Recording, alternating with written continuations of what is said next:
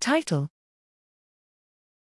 Different outcomes of neonatal and adult Zika virus infection on startle reflex and prepulse inhibition in mice.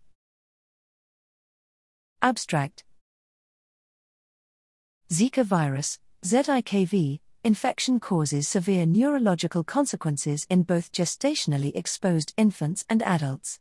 Sensorial gating deficits strongly correlate to the motor, sensorial and cognitive impairments observed in Zika-infected patients. However, to date, no startle response or prepulse inhibition (PPI) assessment has been made in patients or animal models. In this study, we identified different outcomes for the age of infection and sex in wild-type mice. Neonatally infected animals presented an increase in PPI and startle latency in both sexes, while adult infected males presented lower startle amplitude but preserved PPI. Our data further the understanding of the functional impacts of Zika on the developing and mature nervous system, which could help explain other behavioral and cognitive alterations caused by the virus.